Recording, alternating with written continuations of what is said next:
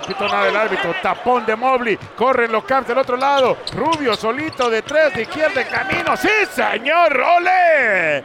Ricky Rubio con el triple. Y los Cavaliers pierden solo por 7. El tapón del novato Evan Mobley y el rompimiento